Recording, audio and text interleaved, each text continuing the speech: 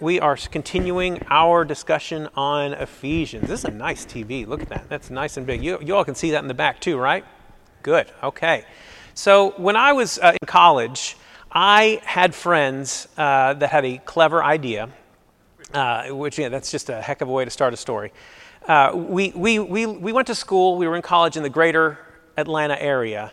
And in that part of the world, there are all kinds of rivers and waterways that you can go down. And you'll often find people floating down, for example, the Chattahoochee River. You'll see people with inner tubes or rafts, canoes, kayaks. And it's just a wonderful time to do that. My friends and I decided we wanted to partake of this activity in a canoe, okay? Now, the tricky thing about a canoe is that it is a narrow water vessel, and depending on the specific build of the canoe you're in, they can be a bit unsteady, especially if you have 4 dumb college kids in one canoe along with a cooler, okay? It was a large canoe, plus the cooler, beverages we imagined we'd be partaking in throughout our 2-hour journey down the river. 4 people, 4 paddles, and a cooler. It's really too much. Now, normally, this wouldn't have been a problem. This is normally not a problem because even if you're in a canoe and you're in the river and let's just say your canoe tips over, no big deal. That's why you go down the river. Sometimes you can't go down a river and not expect to get wet, right? Well, this was the middle of January. See, my genius friends and I decided it would be fun to go down the river in an unstable canoe in January. Just FYI, the average low temperature in Atlanta in January is around 32, 33 degrees. You know, freezing. Freezing, okay? We put our vessel in the water. We sat ourselves in said vessel. We shoved off. Immediately, we had this sense of foreboding. I remember thinking as we were only a few feet from the launch, there's no way this canoe isn't going to tip over. No way. And immediately it did just that. I remember as it tipped, I stuck my hand out as if maybe my hand could prevent us from tipping over, by resistance on the water, like Jesus did when he walked on the water. But my hand provided no such resistance. We just went right down into the water and into the ice cold water, all of us, and the cooler. The cooler, not only did it fall out, but it opened up and all our sandwiches and everything started floating. They were in Ziploc bags, thankfully, and they started floating down the river along with it. And so we tried. So not only do you have to get up out of the water, you're in this ice cold water, but now you're trying to gather things and trying to make the canoe upright again. And it was awful. I mean, I remember feeling like this is the coldest I've ever felt. Now here's the best part. The best part is my friend's dad dropped us off at the launch and took off. He was gone. Okay, the cell phone hadn't been invented yet. Okay, our only course of action at this point was to go down the river. That was the only way out of this, to go down the river to get to our car where we had parked at the end of the journey. 2 hours soaking wet to get to our car. And yes, we tipped the canoe over at least 3 or 4 other times as we were just going down the river like this and just kept getting wet over and over again. And it was just miserable. It was so miserable. And the worst part, again, it was right out of the gate, not 10 feet off the shore, in the water, freezing cold, misery for the rest of our day, right? Now, last week when we started this series on Ephesians, I told you the benefit of going through a book like this, verse by verse, was that it forces you to take on the passages, the hard passages, head on. You can't go around them. You got to do them, all right? There's no getting around it. And I mentioned last week that Ephesians has its fair share of hard passages. So guess what? Right out of the gate this week, we're going to get dunked. We're going to get dunked. So we're not 5 feet off the shore yet, and we're headed for wobbly, icy waters. Last week, when we looked at the first handful of verses, we explored the concept of every spiritual blessing. That was the main theme that was highlighted in those first 3 verses, every spiritual blessing. And when Paul speaks of every spiritual blessing, this is what we need to understand about that phrase, is that it's not just a nice pleasantry talking about blessing, right? But it's about being blessed in Christ. That was the emphasis last week. Being blessed in Christ makes all the difference here. When you're blessed in Christ, you have the inheritance of Christ. You have the righteousness of Christ. You have the right standing of Christ. When we are in Christ, we are grafted into him irreversibly. Irreversibly.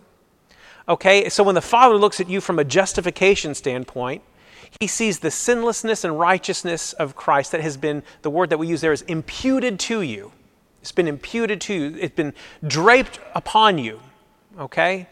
So that's what we focused on last week. This week, we're going to notice a theme that will surface that has to do with the union of Christ and how you are in union with Christ. So if you've got your Bibles, open them up, or you can follow along with me up here.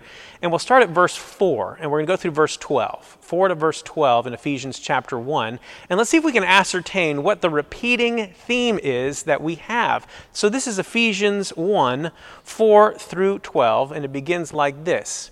Even as he chose us in him before the foundation of the world, that we should be holy and blameless before him. In love, he predestined us for adoption to himself as sons through Jesus Christ according to the purpose of his will, to the praise of his glorious grace, with which he has blessed us in the beloved.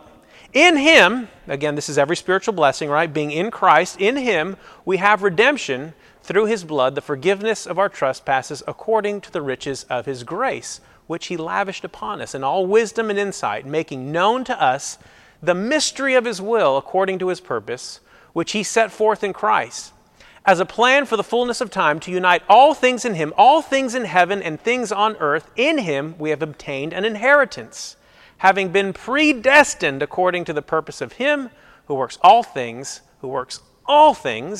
according to the counsel of his will, so that we who were the first to hope in Christ might be to the praise of his glory. There it is. What is the theme that you might think that we're going to be dunked upon today or dunked into? Predestination. You didn't even have to think about that for 5 seconds, right?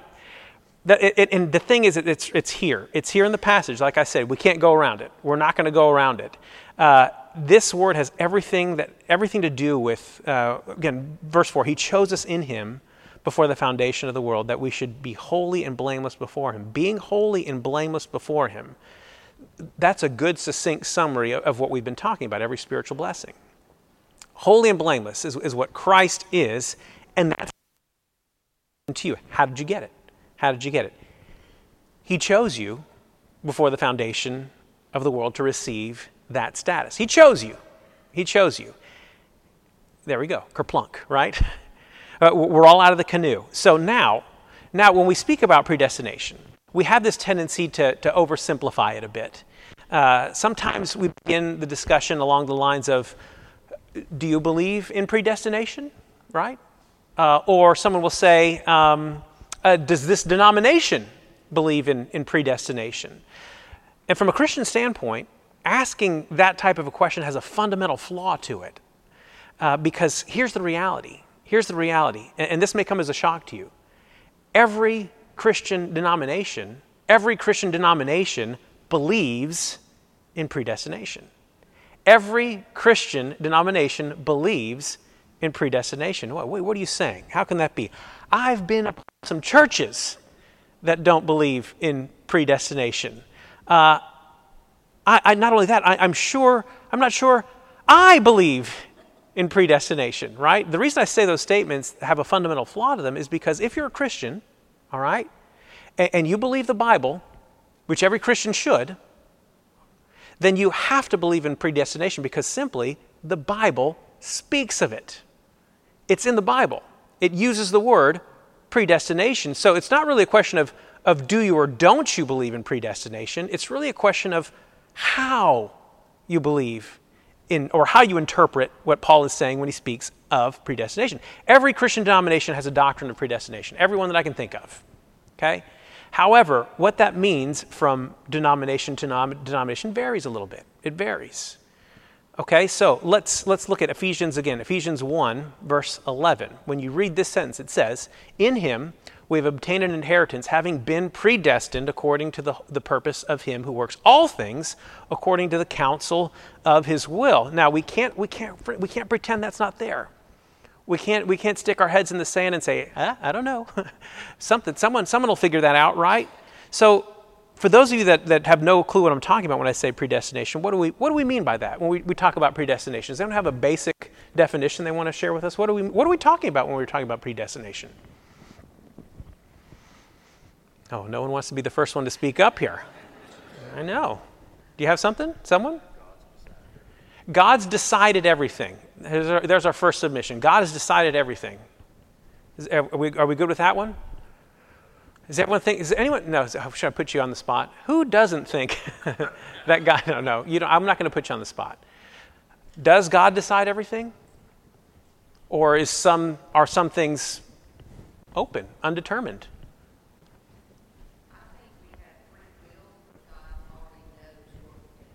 Okay. Millie says, I think we have free will, but God already knows what we're going to choose. Okay. Someone else? Anyone want to argue with Millie? I'm trying to start a fight here. No, I don't want to do that. I don't want to do that. All right. Well, ever since were you raising a hand? You're just... To me, it's a free will, predestination kind of discussion. Where's that? Okay, so inevitably, free will, predestination discussion. Inevitably, when we talk about predestination, someone wants to know about free will. If, in fact, everything is predetermined, what part does free will play into this? What part does the human will play into this? Whether it's free or not, right? These are all good questions, all great questions, and they've been going on ever since basically the onset of Christianity, since the first century. Since the first century, the debate has gone, does God choose us for starting with salvation, does God choose us for salvation, or do we choose him? One side says, yes, he chose us. We were dead in sin. We had no hope. We rebelled against him, and we were slaves to sin and dead in sin. In spite of that, by his own choosing, he breathed life into us, brought us to life, and changed us. Okay, he chose us according to his own good pleasure, and now we are irreversibly his. So that's one side. Okay, then the other side essentially says God gave us all a choice. He gave us all a choice to choose him or not to choose him. And that's what's meant by predestination is that God looks down through the corridors of time and saw that in the year 2023 that you would look at Christ favorably and chose him so that you might be saved. So the Father saw that down through the corridors of time that you would choose him, and therefore he chose you before the foundation of the world because he effectively knew in your heart that you would, by your own free will, choose him. So those are the two basic sides of the debate. Okay? And that's the first thing that I want to stipulate or mention. The second thing, which may or may not disappoint you, we're not going to be able to get into the depths of every aspect of this discussion. We are going to skim the surface. We're going to dig into it a little bit here, just enough to irritate you, okay? But again, as with that, if you get to find yourself at a place where you're like, I still don't get it, I don't understand it, and I need more. I need more. Please come talk to me. I'm always available for those kinds of discussions and love them, okay? But again, we're not going to ignore that. Here, what we have here. What we have to look at and try and understand is what Paul is saying. And along with what he's saying, he's telling us this week that this was his plan, that we would have forgiveness, and that the mystery, a word he uses in verse 9, would be revealed to us. And that this was a result of his choosing, God's choosing from the beginning of time, okay? When we talk about mystery in verse 9, what are we talking about there? Anyone have any clue? What mystery? What's the mystery that is now revealed? Jesus Christ himself. Were you going to say something, Trudy? Or why we were chosen. That's still a mystery too. Yeah, because I don't know why. Truthfully, I don't know why. If it does truly come down to he chooses some and not others, why he chose me, that is a mystery. I don't know. I have no answer for that. The mystery he's referring to here is Christ himself. Okay, that this was once concealed in the Old Testament. The Old Testament saints didn't know Jesus Christ's name, didn't know specifically who he was, but that's now revealed. They knew that there would be a sacrifice provided. They knew there would be a Messiah, and now that has been revealed. Moreover, whenever you hear about mystery, specifically in the New Testament, referring back some partially to the Old Testament, mystery also refers to the fact that what was once considered a Jewish religion, just for the Israelites only, is now open to every one of us, Jews and Gentiles. I would presume every one of us in this room would probably be of the Gentile variety, right? And here we are We sit in this room not as a part of, quote unquote, the original Israel. We are part of the greater Israel now, right? We are chosen. We're chosen in him. Even though none of us can say, well, we're Jewish. We're of Gentile. We're the ends of the earth. You and I, we're the ends of the earth. That's a miracle. That's a mystery that's now revealed, okay? And if that's the case, it begs the question, if we were chosen, if we were predestined to fulfill that purpose, where does that leave us? If that was our destiny, right, and if the choice was his, where does that leave us in terms of free will, right, in terms of human will at all? Okay, speaking broadly now, related to how I described it a moment ago, there are two camps, again, that would answer this question. The first camp says it is all about destiny. We can't, in terms of how human will interacts with history, we can't change history, says one camp. And this is really just an extension of this idea that we already talked about as it pertains to salvation, but now we're extending it out further. One camp says it's all about destiny. You can't change history. You may ask, can history be rewritten? Or will you find that as you try and rewrite history, in the end, your effort to rewrite history is only helping something happen that was already written, right?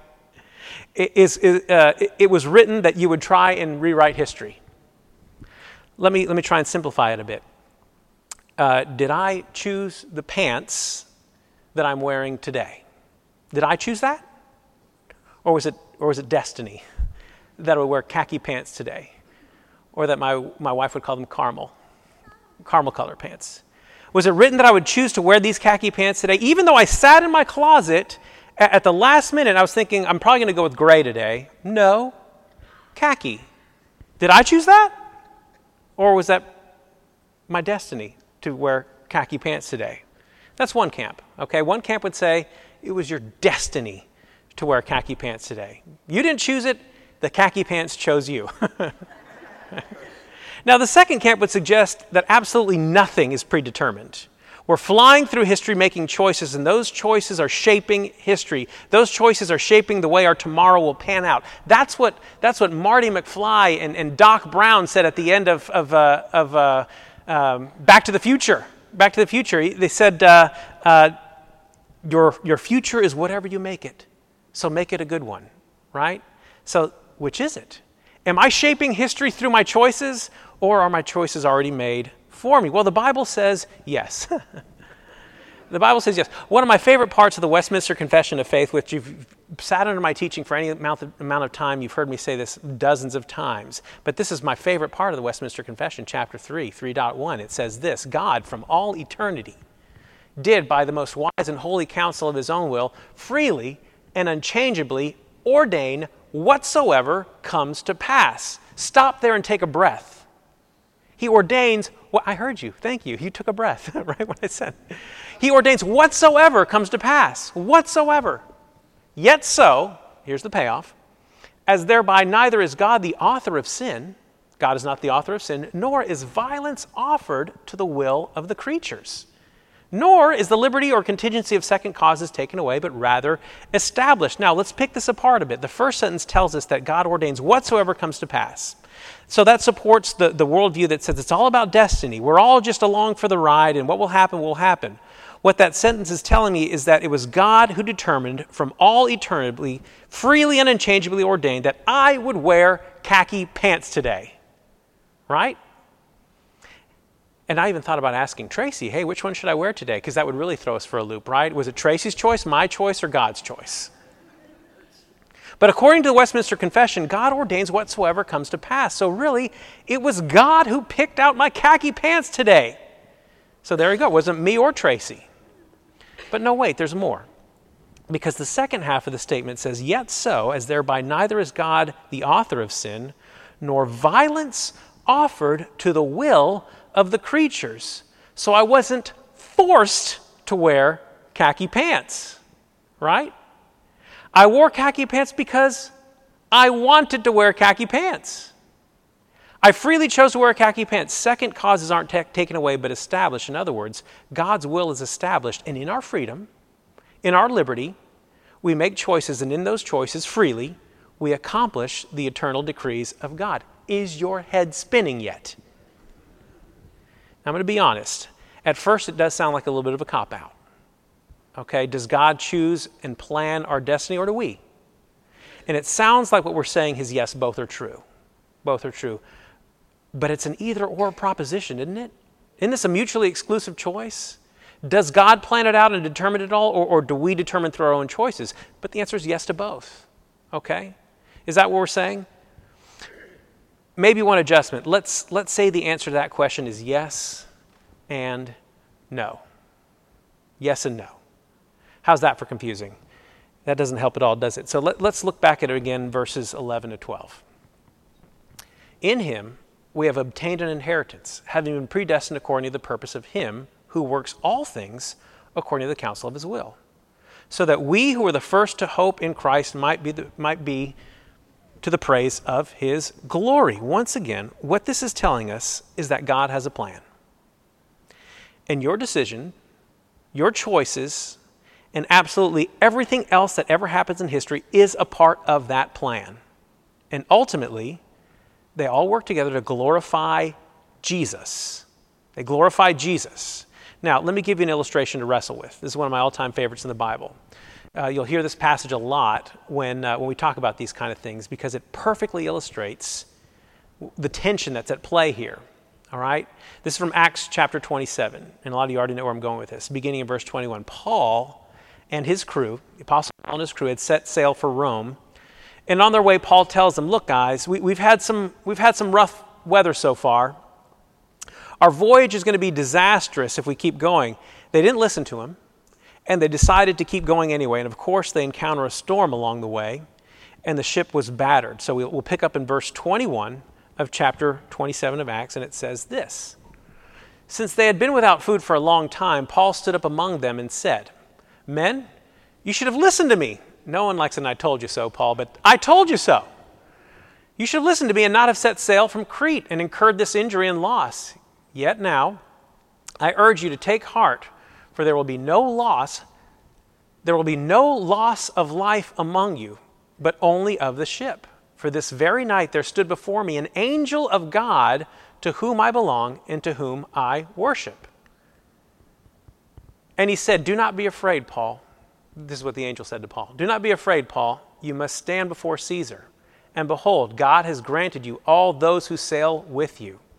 So take heart, men, for I have faith in God that it will be exactly as I have been told. Wow. I love this passage. You see what's happening here? Paul is telling to them, take courage. I know we've had some rough weather, but take courage because not one of you will be lost. He's telling his whole crew, not one of you will be lost. God gave me the assurance that none of you are going to die. We'll lose the ship, but none of you are going to die. Well, that's a relief, isn't it? That's a big relief. Now, I want to make something clear. I'm not afraid of flying, okay?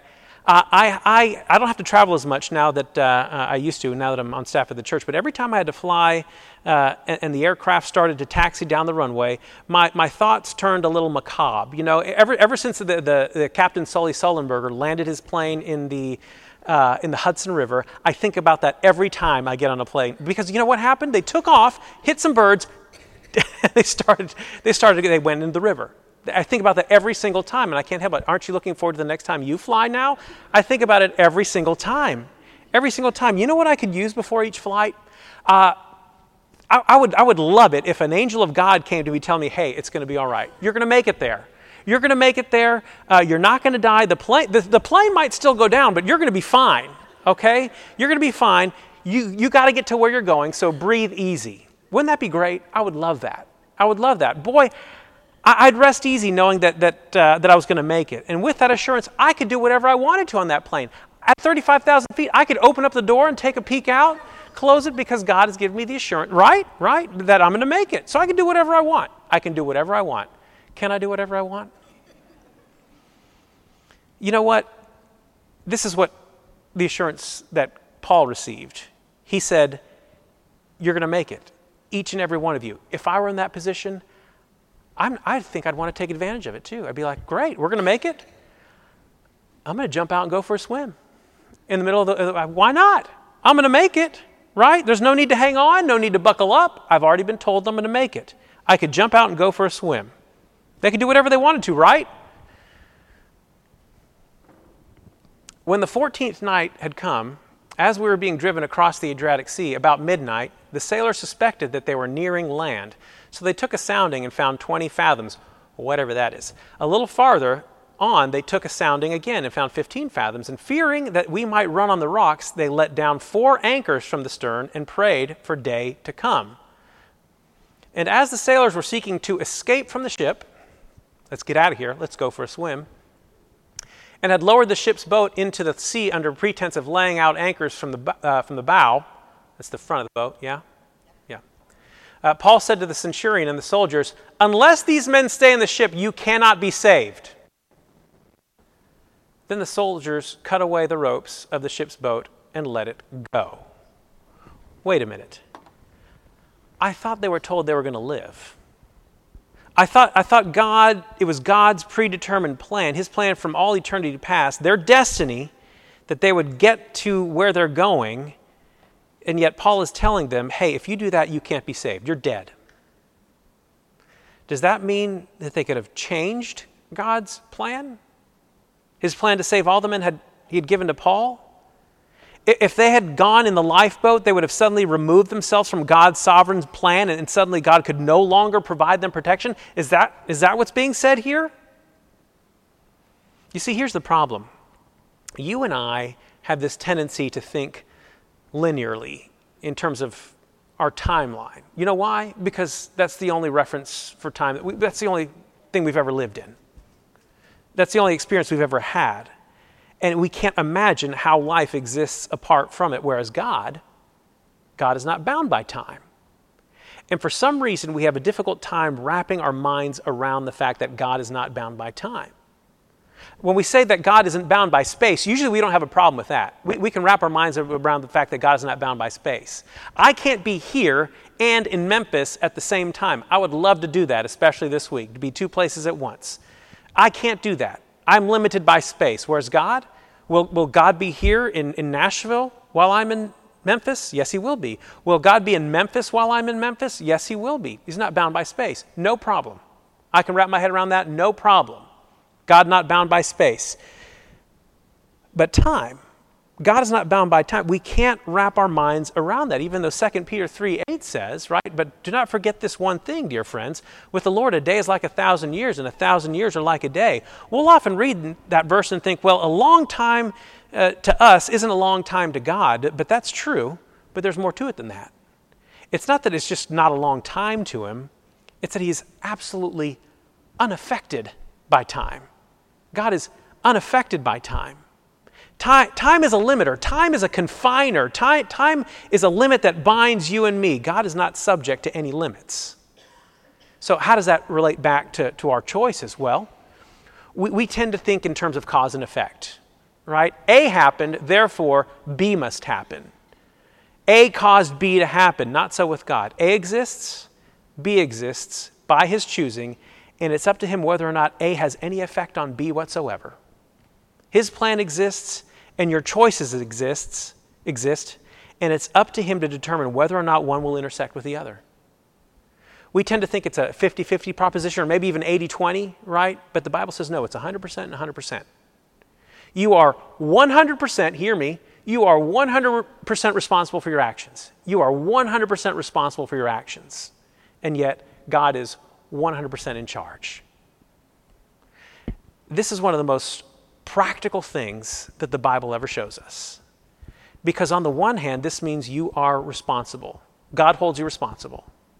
You are able to mess things up. Therefore, you should work with every fiber of your being to be wise and skillful and do the right thing. With every fiber of your being. This is why we're told in Philippians 2:12, another one that I like to bring out. This is greatly illustrated. Therefore, my dear friends, as you have always obeyed, not only in my presence, but now much more in my absence, continue to work out your own salvation. We're talking about sanctification here, not justification. You've been justified, but your sanctification says, work out your own salvation with fear and trembling. For it is God who works in you to will and to act in order to fulfill his good purpose. Once again, both and. This is both and. Work out your own salvation and It is God who works in you to fulfill his purpose. That means you're an active participant in bringing about the plan of the Lord. Be responsible. Don't jump out of the ship. Don't jump out of the ship and try and sneak into the lifeboat. On the other hand, the Bible says, in the end, you can relax. You can relax. Your lives are going to be spared. And we know that in all things, God works for the good of those who love him, who have been called according to his purpose. So you can rest in that. You can rest in that.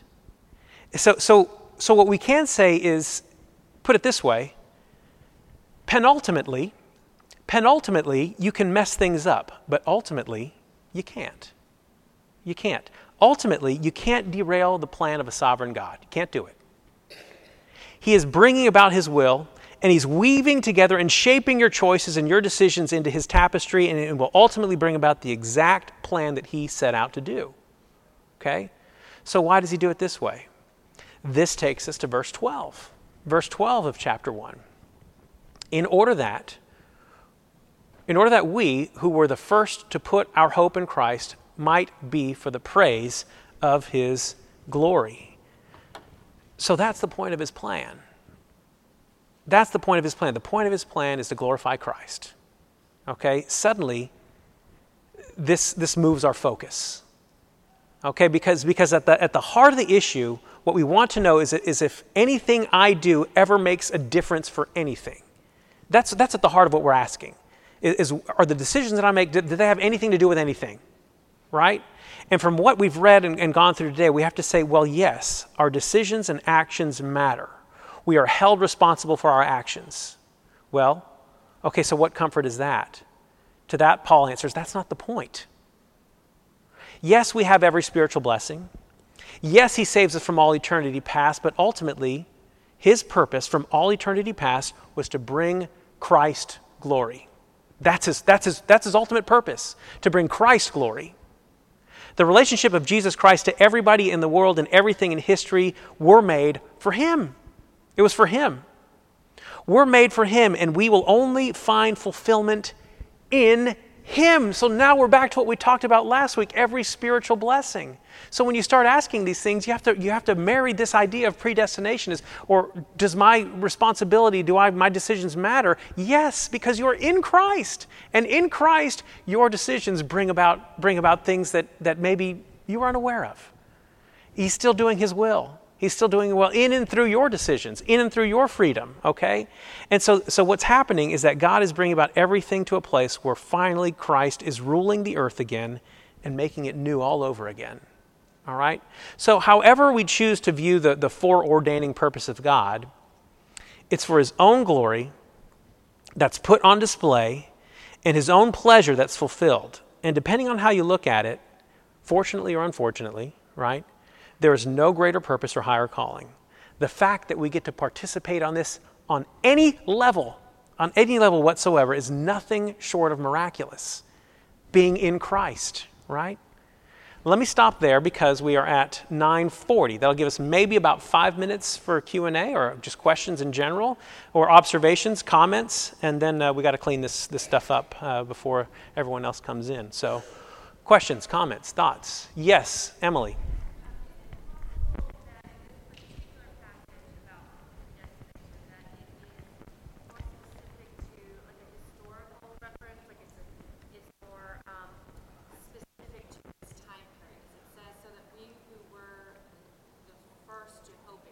Uh-huh. So that would be after Christ. So is it possible that it's referring specifically to those?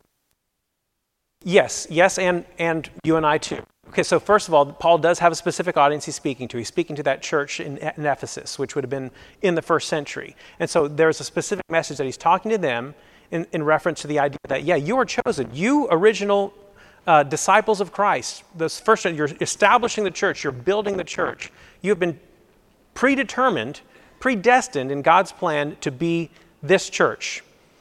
But again, so that's the application. That's the original context. But then we can read that and say, okay, how do we apply that passage to us? And is it any different? It's not that suddenly that the idea of predestination expires in the first century. By God's foreordaining plan, he established that church in Ephesus that would carry parts of Asia Minor, all throughout the first, second, and into third century. But again, so we look at that and say, is God operating differently now? Is God operating differently now in the 21st century? No, there's still a predetermined plan, a predestined plan that is still carrying out. Does that make sense? Does that answer your question? Yeah. Mm-hmm. Someone else? Yeah, Howard.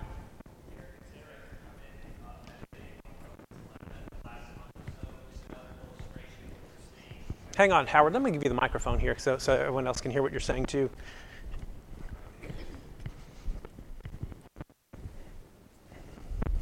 As you were talking this morning, a passage from Romans 11 came to mind. Mm-hmm. I've been focusing on this chapter for a month or so, and I just want to read a few verses. So Paul talking about Gentiles being grafted in. Mm-hmm. So starting verse 11, so I asked, did they stumble in order that they might fall? By no means. Rather, through their trespass, salvation has come to the Gentiles, so as to make Israel jealous. Now, if their trespass means riches for the world, and if their failure means riches for the Gentiles, how much more will their full inclusion mean? Now, I'm speaking to you, Gentiles, inasmuch then as I am an apostle to the Gentiles. I magnify my ministry in order somehow to make my fellow Jews jealous, and thus save some of them. For if their rejection means the reconciliation of the world, what will their acceptance mean but life from the dead? If the dough offered as first fruits is holy, so is the whole lump. And if the root is holy, so are the branches. So now skipping down a little bit.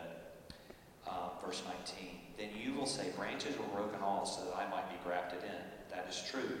They were broken off because of their unbelief. But you stand fast through faith. So do not become proud, but fear. For if God did not spare the natural branches, neither will he spare you. Note then the kindness and the severity of God.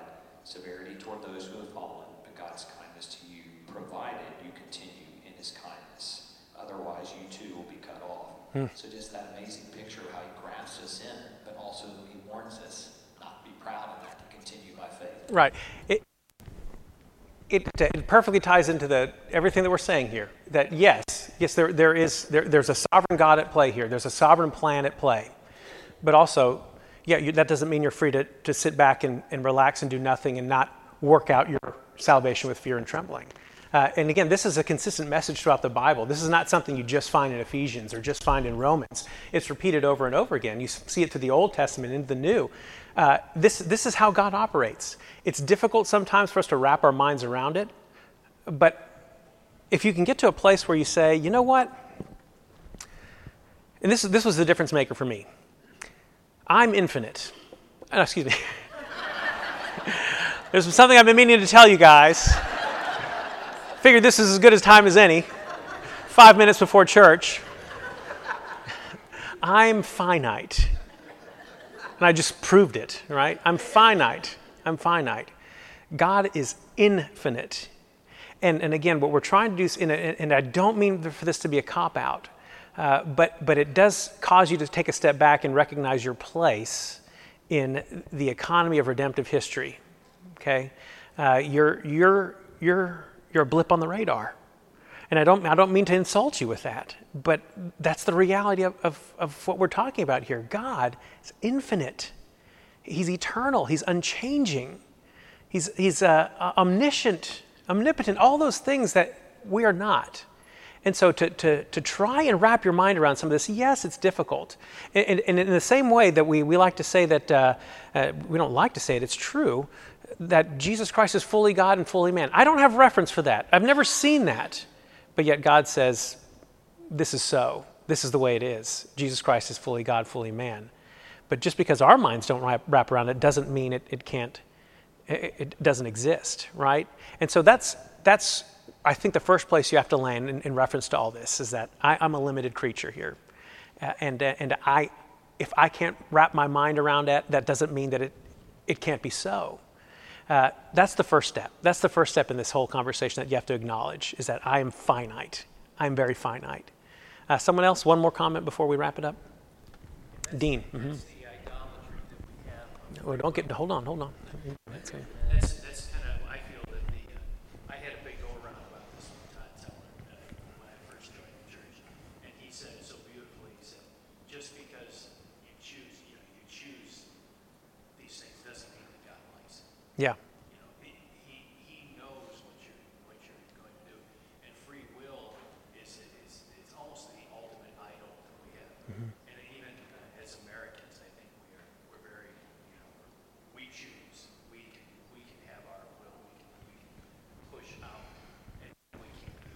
I'm the master of my own destiny. That is sort of the creed that a lot of us, before we were in Christ, cling on to. And again, if you go all the way back to the garden, that's